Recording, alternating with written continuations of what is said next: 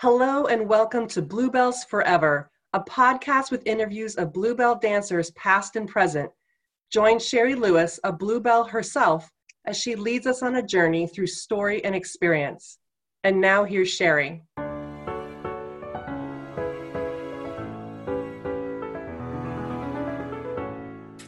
With me today is Frank Coombs. So welcome, Frank.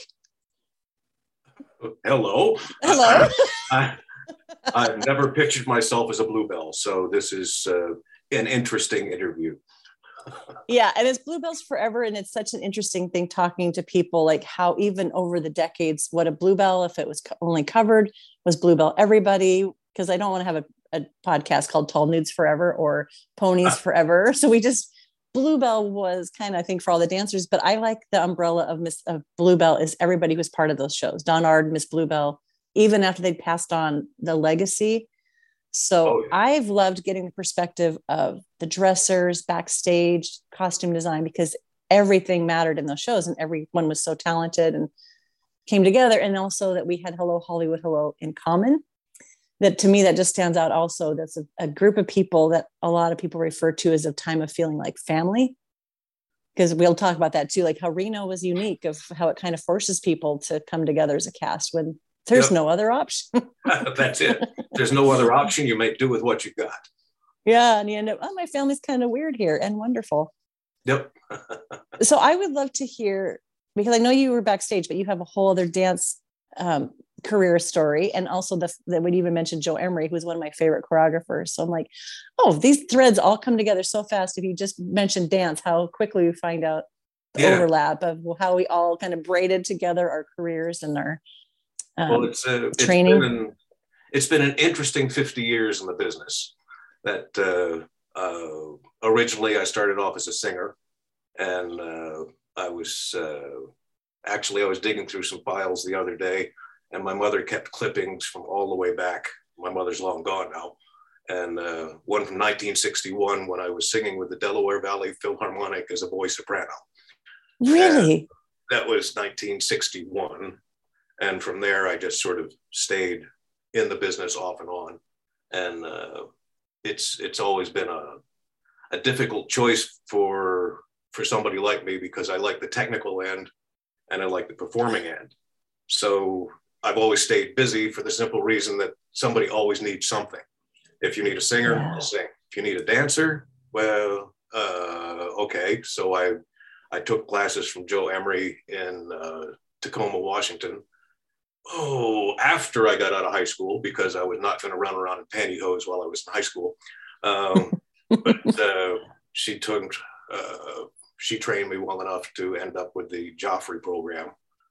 And then from there, I made the first mistake of getting married and moved to California and was working selling paint. But in the afternoons, I'd drive all the way to San Bernardino, and we did Irene with Jane Powell and Patsy Kelly as a singer-actor. And then after that, I ended up on Broadway in 1972 in a show called Mother Earth. We ran for 11 performances, which was pretty good for that year. And then I went back to California and production singer in Miami, company manager in San Francisco. So I was dancing at North Shore, the Calneva Lodge, for Barry Ashton. And when that show closed, my company manager from Puerto Rico was Bob Nicewander, who was the original stage manager for Hello Hollywood. So he called and said, "You want a job?" And so, yeah, okay, they needed a stagehand. So I went down and played stagehand for a while. And I want to go back. There's so much packed in there. Oh my gosh. Your resume is probably like a book, just because it's such a great eclectic, because a lot of us only know just dance. Yep. So where did you grow up? I was a military kid. So grew up on the East Coast. Pick a state, I probably lived there. Florida, Georgia, Alabama, New York, New Jersey, Pennsylvania, Maine is where my family's from. And we spent 3 years in Japan, and Yeah. So was dance and singing, were you doing this as a child, or no, you were singing, good at it? Singing always. Singing, but not dancing. So how did you get to Joe Emery, or what made you? It's like, the joke is so, because it's like already like, it seems like, okay, I'll just go do this now. Also being a military kid, you're so used to change and well, we were stationed in Fort Lewis, Washington, McChord Air Force Base actually, and there was a entertainment complex there. This is during the Vietnam War, and it was the Centurion Playhouse. And I grew up in Puyallup, which is 20 minutes from there. Yeah. Drive by that all the time. Okay, this is so weird. Okay, keep going. I went as a singer to the Centurion Playhouse, and they were doing West Side Story. Well, Joe Emery's dancers were doing the dancing and choreography. So they couldn't sing, but I couldn't dance. So I ended up singing parts, and the dancers would do the dancing parts. And I'd broken my knee playing football when I was in Georgia. So I wasn't exactly agile. But anyhow, we did the show, and I got along very well with the group anyway, from there, we moved to Alabama, which didn't last very long, thank God. And then we moved to New York State. And when I graduated from high school, which I'd done the stage thing in the high school as well, moved back to Tacoma, Washington, because my mother liked it. She didn't drive, so she didn't mind the rain. So my dad said, all right, so we moved back to Tacoma. And so I'm an 18-year-old guy, just out of high school with no friends, couldn't afford to go to college. Where do you go to meet girls? So Smart I men remember know. the dance studio was right at the end of, about 3 miles away. So I walked through the front door, and Jolene looked up, Joe Emery, and she looked, says, "You're Frank from West Side Story, aren't you?" And I said, "Oh. Yeah, Joe, how are you?" She says, "I'm fine. When are you coming to class?" Oh. I'm 220 pounds, and I limp because of a broken knee. And about 3.5 months later, I was down to 165 pounds. And we went to San Diego and did my first dance concert down there. So I didn't have to learn the musicality because I've been singing forever. And I was born with perfect turnout and all that kind of stuff. So it didn't take long to get. And yeah, so that's how I hooked. I love that, because I know her for jazz, because she choreographed for Greg Thompson. I loved her style. I forgot that she was very good at ballet, because there was Jan Collin that people would kind of go for ballet in that area. You betcha. And Joe was ballet too. So she got you into that kind of. Yeah, and the ones that are hungry for it too. Yeah, if your legs were too short, or if you were too stocky, or you didn't have a ballerina body, all those people went down to Jan Collin. And it was very competitive. Yeah. Between our company and Jan's Collin at the other end of the street.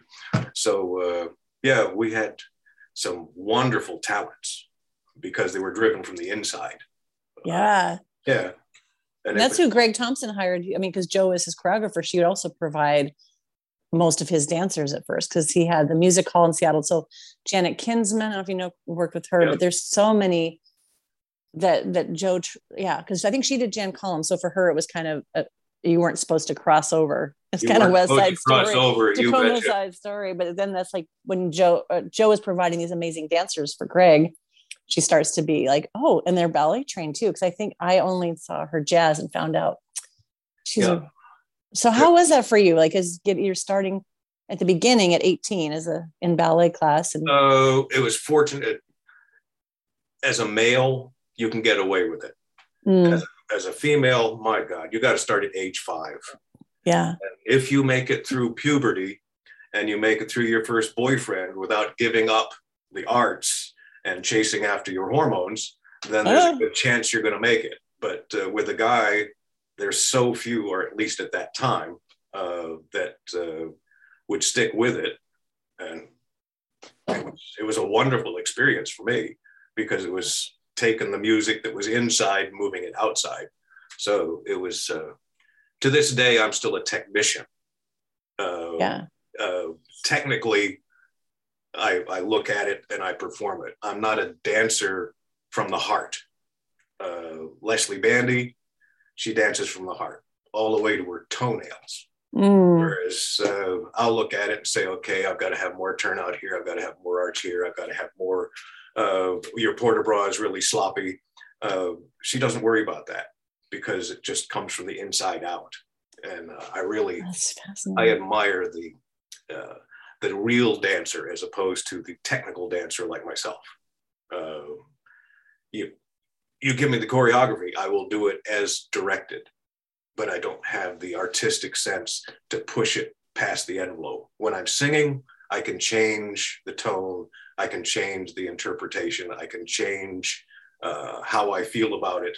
But as a dancer, I need to be told, I want a quasi, and I want an FSA, and I want a double pirouette, because I don't do it naturally. I have trained. But Joe Emery was really, really good at taking my handicaps and turning them into assets. So, yeah. Were you in her company? Did you get to do performances with her? Oh, yeah, many. I feel like she had a lot of opportunities. I think that I would see them at all the things. Oh, yeah. She kept us all working.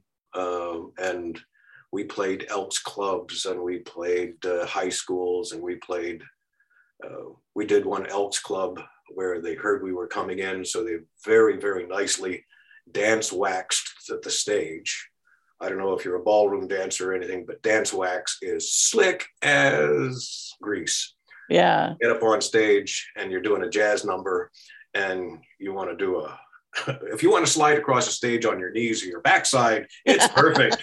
But if you really want to stand up on it and maybe do a grand battement and not fall off, yeah.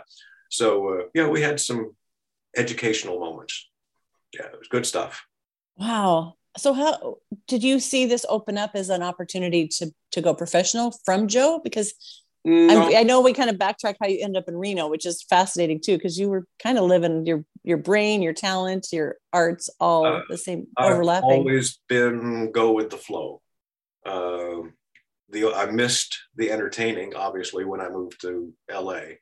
But like I said, if you need somebody to mop the floor, I'll mop the floor. You need somebody to sing, I'm going to sing. If you need somebody to dance or act, I'll do that. You need somebody to do lighting, or you need somebody to set up the sound system, or you need somebody to rig it.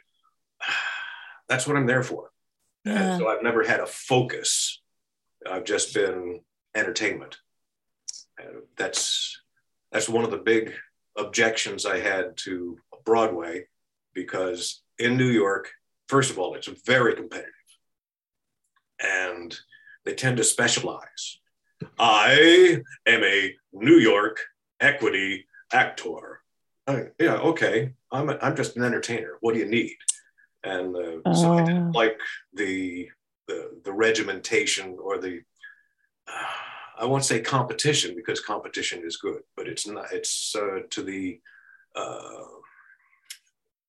when you go to be a doctor, you learn medicine, and then you specialization. And these people specialize from day one. They never learn.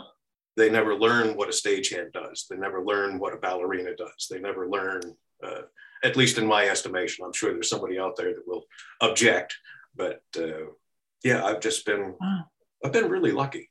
I've been really lucky.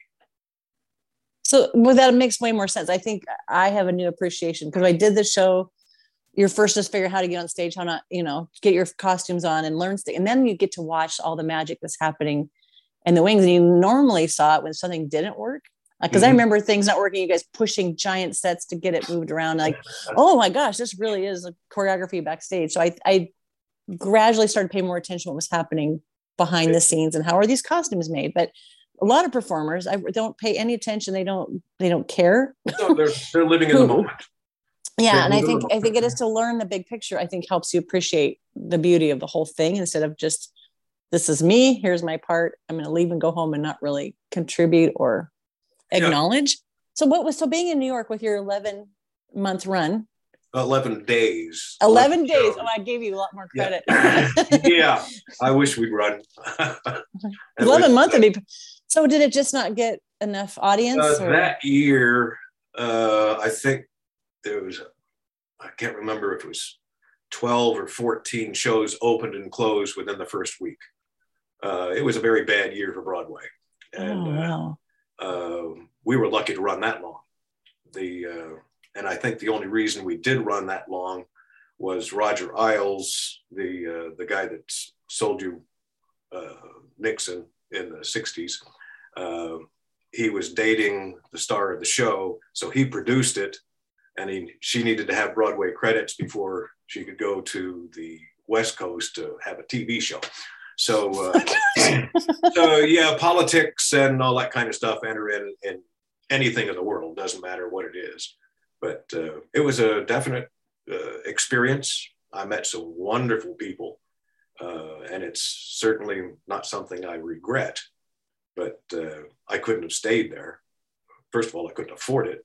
Yeah, New York is crazy. At that time, there was a wife and kid involved, so it was like, no, I think I better go back to where I can survive. Yeah. But you put on your resume, I was on Broadway. Nobody looks at how many days. Yeah, that's true. They said, what show was that?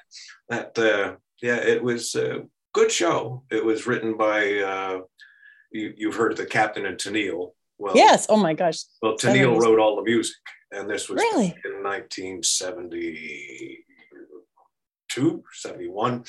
And it's all ecology. So it was way ahead of its time. It was singing about air pollution and singing about all the things that are 40 years later are current. We should bring that show now. Yeah, it might go now. You probably get some good funding for it now. Yeah.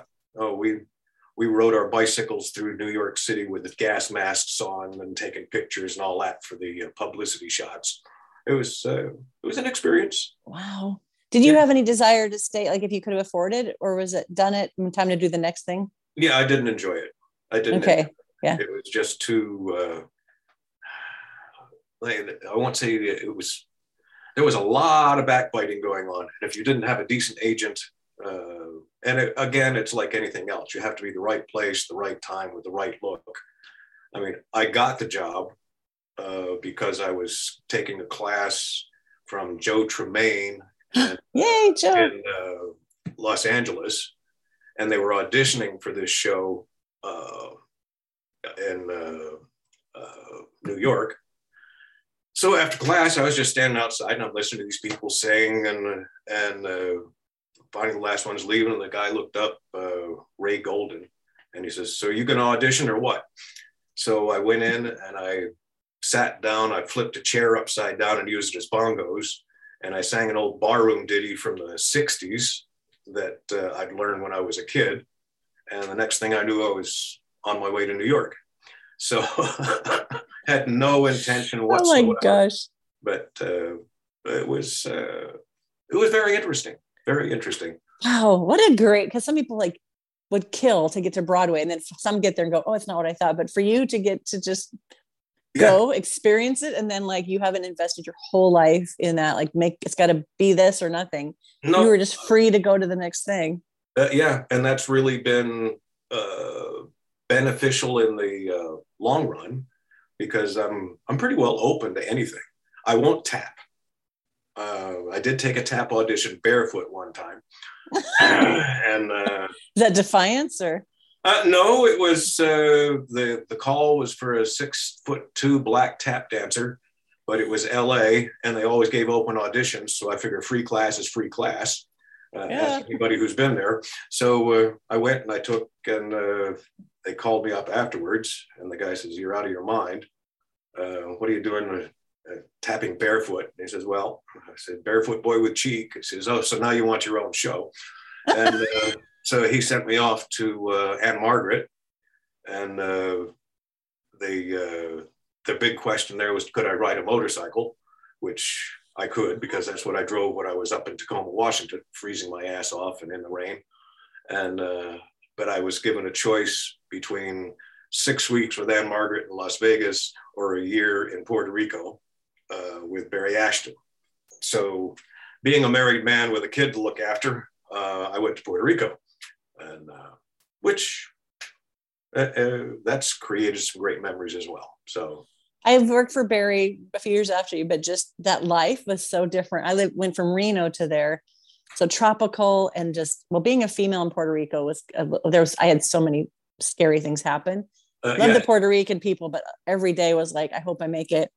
But I don't know, the dance classes there were some of my, I say everywhere I was my favorite, but Puerto Rico, there was a few teachers and the energy was so good for class. And yeah, the Afro-Cuban was excellent. But yeah. I spent all of my free time in the water. Did you? I dove for the Puerto Rico Sea Aquarium and catch live fish to put in the aquarium so that civilians who didn't dive could see what was out there in the ocean. And I got hooked. Gosh. I got scuba certified in Bermuda working for Greg Thompson. Didn't even occur to me in Puerto Rico because that's like some beautiful marine life there. I'm trying to think of, where did you dive? This is maybe not interesting to everybody. Well, there was a really nice, you were at the El San Juan. Mm-hmm. And between the El San Juan and the Americana, there was a bay. Yeah. And, it didn't have much in the way of coral, but it had great fish. And there were a couple of octopus caves octopus nests, where you'd go out and do your shelling because the octopus would clean the shell and leave it outside his door. And then you'd go down to the Conquistador, which had the huge brain coral and things like that. So, oh my gosh, I wish I had cared about that when I lived there. What a waste about a beautiful island. Because I remember we swam there a lot. And Boca de Cangrejo. Wait, how do you say that? It's the mouth of the kangaroo. It's like the deepest place of the ocean, or something is, and I don't remember, that doesn't make any sense. It'd be Puerto Rico. There's something about that place now I have to look at, so I'm not lying. So so salty that we just sat in the water. It was so salty there. That you'd float. Yeah. Yeah. But I remember Puerto Rico was absolutely beautiful. Just deal with the cockroaches. Yes. And some of the social norms were not pleasant. Yeah. Yeah. Yeah. We had several issues. I only got shot at twice while I was there because I was a blonde American. Yeah. There was a thing going on called the PLF, the Puerto Rican Liberation Front. And it was a messy time. Yeah. But wow, we got mugged at gunpoint. I mean, I just felt like there was things, the trade-off was like, I have good friends and the show's fun, but there's some things that are a little scary. Yeah. There is a really interesting place called Luisa. It's halfway to the Conquistador, and Tex, who was our sound man, had the Borinquen Studios in Puerto Rico, and he would go to Luisa to get his musicians because it was an African village in Puerto Rico. They did speak Spanish if they had to, but they were still speaking African dialect. And when you went into town, you drive in, they'd see Tex coming, and the drums would start. And it was fascinating. The drums would start, and then the next thing you know, the party started, and he'd pick out people to play in his next recording. And that was fascinating island. Fascinating. Yeah.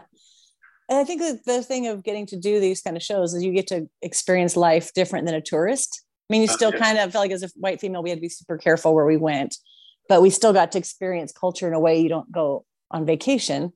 Yes. And you get some risks that you also don't get. Yeah. It's not like being on a tour ship. Excuse me again. Finishing up this cold. Yeah. Excuse me. Yeah, take your time. Catching that first breath is the hard part. And I'm supposed to go sing with the Las Vegas Men's Choir in about 15 minutes. What? Oh my gosh. Okay, we got so much in here. So were you dancing in these shows? Or singing? Were you coming in as a dancer? I was dancing in Puerto Rico. I was production singer in Miami. Was the company manager in San Francisco. Was dancing at the Cal Neva Lodge. And I think the last time I was on stage as a dancer was when we did Gaiety Parisienne in Reno, which was 1980, 81, something like that. So you're kind of flipping. I love that. I love how you're diverse. I sat with three ladies that I'd known in my multicolored career at the Sparks Nugget.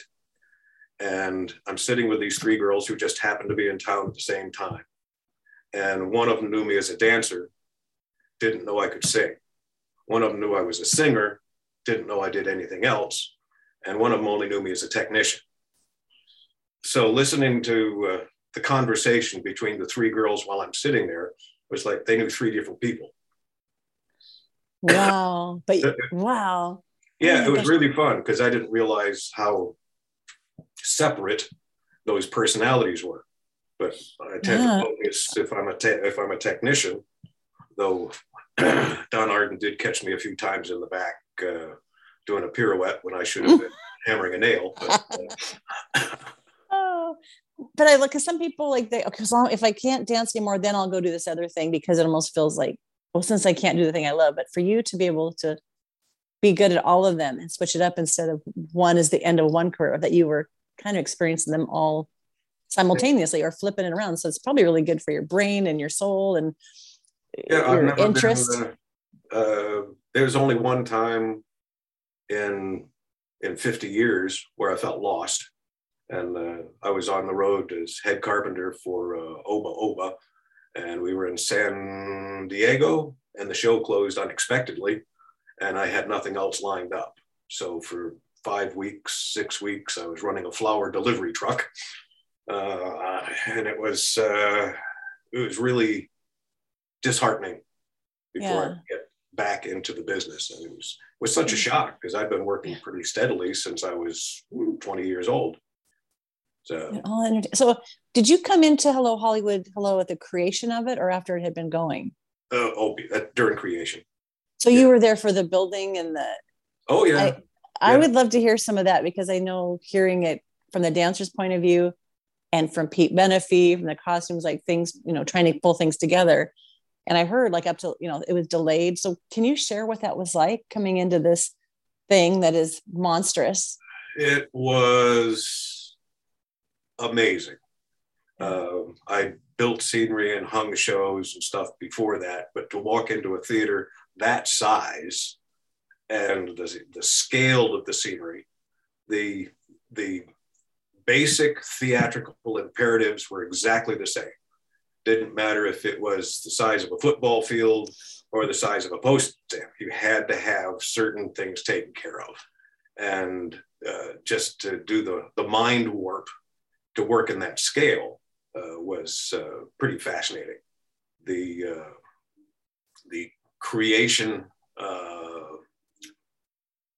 they brought a good team up from Las Vegas, and we built the stair units on site, and they were a nightmare. Not so much the fabrication, but they were trying to computerize things at that time. And every time they tried to use the computer, the stair units would crash into each other. And when they did, the neon lights, which were on the inside, would break, and then we'd have to disassemble and redo. Fortunately, we had Frank Fierce. I don't know if you're familiar with his name. He's a genius when it comes to electronics and computers and all that. He kept the elevators running, and then he'd fix the neon. Really interesting man. But it's my biggest memory probably of the creation of that show. Well, I've got two. One is how much scenery we threw away out the back door, because there were 4 designers, as I recall, for the show. Well, each designer figured the entire theater was his. Ooh. So each one designed sets to fill up. Well, we had an acre of storage off stage right. We had an acre on stage, and we had 3/4 of an acre in the basement. So they all created on that scale, which meant, well, you can have this piece, but that one's got to go because we got no room for it. And, gosh, it's heartbreaking for all their work. Oh, all that work and all that money. Oh, some of the stuff we threw out was the light refracting material was like $35 a square foot. And we threw out several hundred feet just because, well, the space unit that you are familiar with from working the show, what you're working with is only half of what was designed. The other half went out the back door. Oh my gosh. Yeah, so that was amazing. And wow. The other was I was more than a little obnoxious at that time. And I'm watching all 4 designers sitting with a scale model of the stage and paper cutouts, all to scale of all the scenery. And they set it all up so that the stage was clear, which was what we needed for the finale. The circus wagons was supposed to be. Mm-hmm. Well, it was really clever and absolutely could not possibly work under any circumstances. And I said, that can't possibly work. And they looked at it and said, our job was to make sure it could all get off stage. How you get it is your job. And the airplane, which of course you probably remember is not exactly maneuverable, right? It had that parked all the way upstage left in front of the offices. So you couldn't possibly get it to center, rotate 90 degrees and drive down. Just dumb stuff like that. So that's when we started throwing scenery away because it just couldn't possibly fit. Did anybody take this and use it somewhere else? Or would that be like, no, we can't let another show benefit from this? Because everything was so huge. Nobody could even house it. Use it. No else could you use it. And by the time you cut it up to get it out the back door, it was pretty well useless. Yeah, damn shame. But again, part of the, we recently had the Adele show close before it opened down here in Las Vegas. And they were trying to build a Las Vegas spectacular in 3 weeks. Oh my gosh. You take 6 months and you build it, you look at it, say, I don't like it, throw it away, we'll build something else. Well, when you've only got 3 weeks, you can't do that.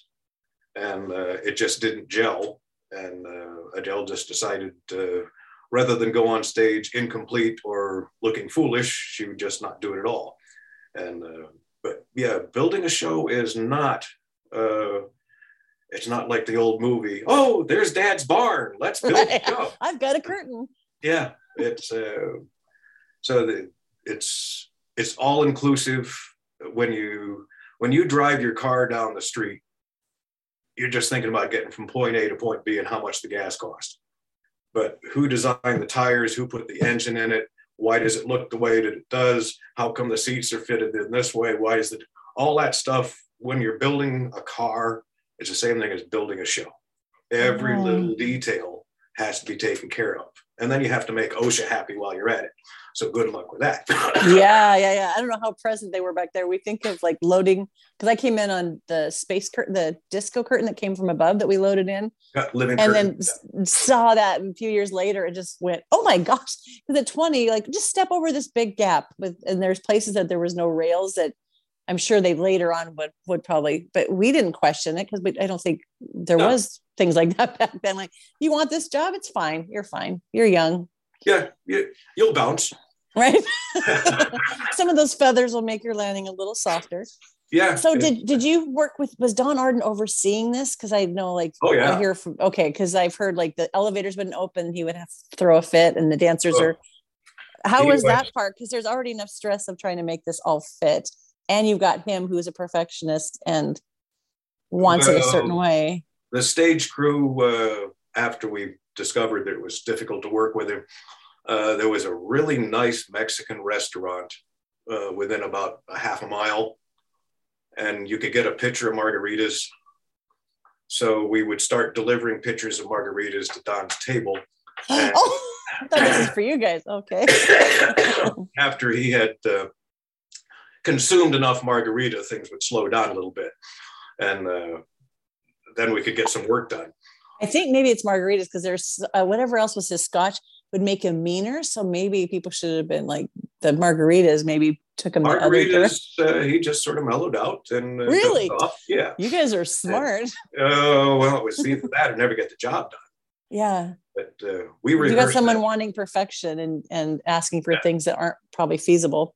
Well, one of my more interesting memories of Don Arden. Like I didn't realize that I was not going to be dancing anymore when I went down there. So anytime I had a break as a stagehand, I would learn the choreography. Excuse me. And so I'm standing in the wings, and we were doing the grand staircase, the male variation, which was the three girls, the three guys. It was a nice pot of seats. Yeah. And I'm watching this, and I hear Don Arden going off at the boys, just going off. And he'd seen me backstage, and he says, stage hand, come out here. And so I came out. He says, do the choreography. So I dropped my tool belt, and I took off my combat boots, and I did the combination. And he just looked at the guys and says, if the stagehands can do this kind of choreography, why the hell can't you? And just threw another fit. I don't think the boy dancers talked to me for at least 6 months for that. Oh my gosh. So were you sad you weren't dancing anymore? Or was it like, this is another new adventure? It didn't occur to me I wasn't didn't anymore. You know, okay. It was just another, I was going to be a stagehand until the next dancing job came up. I knew I was too short to dance for in Las Vegas. Yeah. But Barry Ashton was still around, and there was always Lenny Miller, George Reich. You know, there's always little companies. Yeah, there's more. But once I married Leslie, it wasn't a matter of I was going anywhere, and we couldn't work the same shows because she was 5'10", I was 5'10". So I guess I retired unintentionally, at least from the performing end. For performing? Yeah. So you were supervisor of Stage Right? Yep. Okay, because it's so funny because when I think of that, it's like it's two different shows, two different worlds. So I was on Stage Left for some things, like, oh, Stage Right. I remember that was like I was a tall nude, mostly. I think it was maybe half an hour, but it feels so different to even think of the stage crew. Feels different, like you've gone from Washington to New York, like just to go across the other side of the stage. Like, oh, it's different over here. Because I think I didn't realize. Now I remember that you were married to Leslie because you stood out. One of my memories, I was telling you before we recorded, how things are kind of fuzzy and then there's things that stand out as gems. And it was a barbecue in January. I don't know if there was a reason for it, in the snow in Tahoe. And we had a fire pit and did hot dogs and s'mores and somebody's dog. I think I remember it was a white German Shepherd someone had. This is how much I remember detail. I don't remember anything else of most of my life in Reno, but it just like, these people are so fun. Like people made ways to make that community because they know you stayed there for a while, but like people made Reno their home different than people worked in Paris or Puerto Rico even. Yep. You find ways to make it fun for people in the show. And this is before we recorded even how Reno was unique as far as like, this is all you have. Yep. So you better make it work. Right. And the people were all fascinating, interesting, but you know, like some other places you might have friends from outside, like Puerto Rico, I had friends in all three shows. So kind of spread you out a little bit more. Yeah. But Reno, you guys were each other's family, friends. And still are to this day. It's still, I love that. I hate to say it, but I have to rehearsal with the Las Vegas Men's Choir, and I need to be there in 25 minutes. So we will end with that because you're still performing. You're still you're still doing it. May 1st at Ham Hall. That's awesome. Oh my gosh.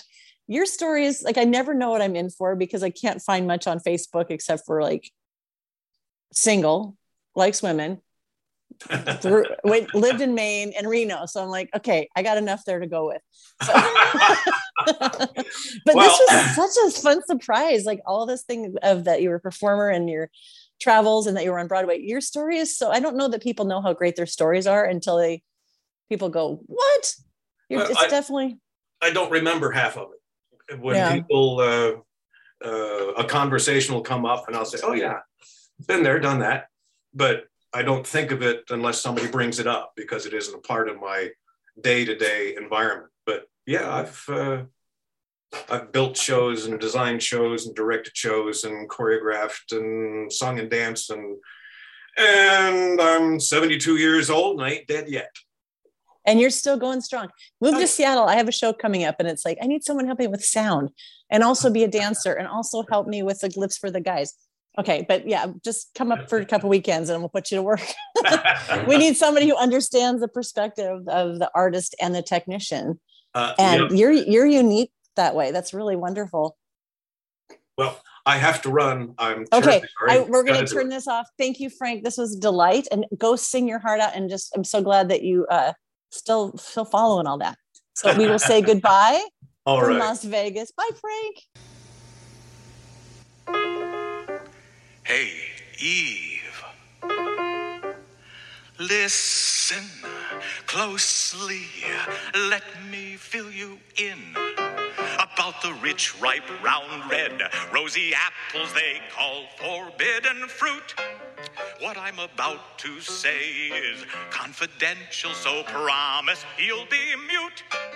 Because if every creature in the garden knows, they'll come round like hungry buffalo, and in no time there'll be none of those precious apples left for you and me. Now, in the average apple, you're accustomed to skin, seeds, flesh, and core. But you will find that these are special apples that give you something more. Why, every seed contains some information you need to speed your education. The seeds, indeed, of all creation are here. Why be foolish, my dear? Come with me to that tree.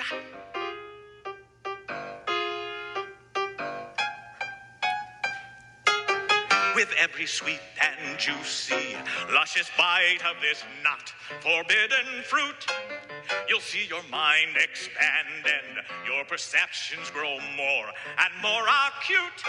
And you can teach him plumbing and philosophy, new techniques for glazing, pottery, woodcraft, first aid, home economy. Madam, Adam will be overjoyed when he becomes aware of your attainment. He'll beam with loving pride, and he will say, "Oh, Eve, you're indispensable. Please don't leave my side." And with your nifty newfound education, he'll relish every conversation. Why, you'll be Adam's inspiration this way. Just an apple a day. Wait and see.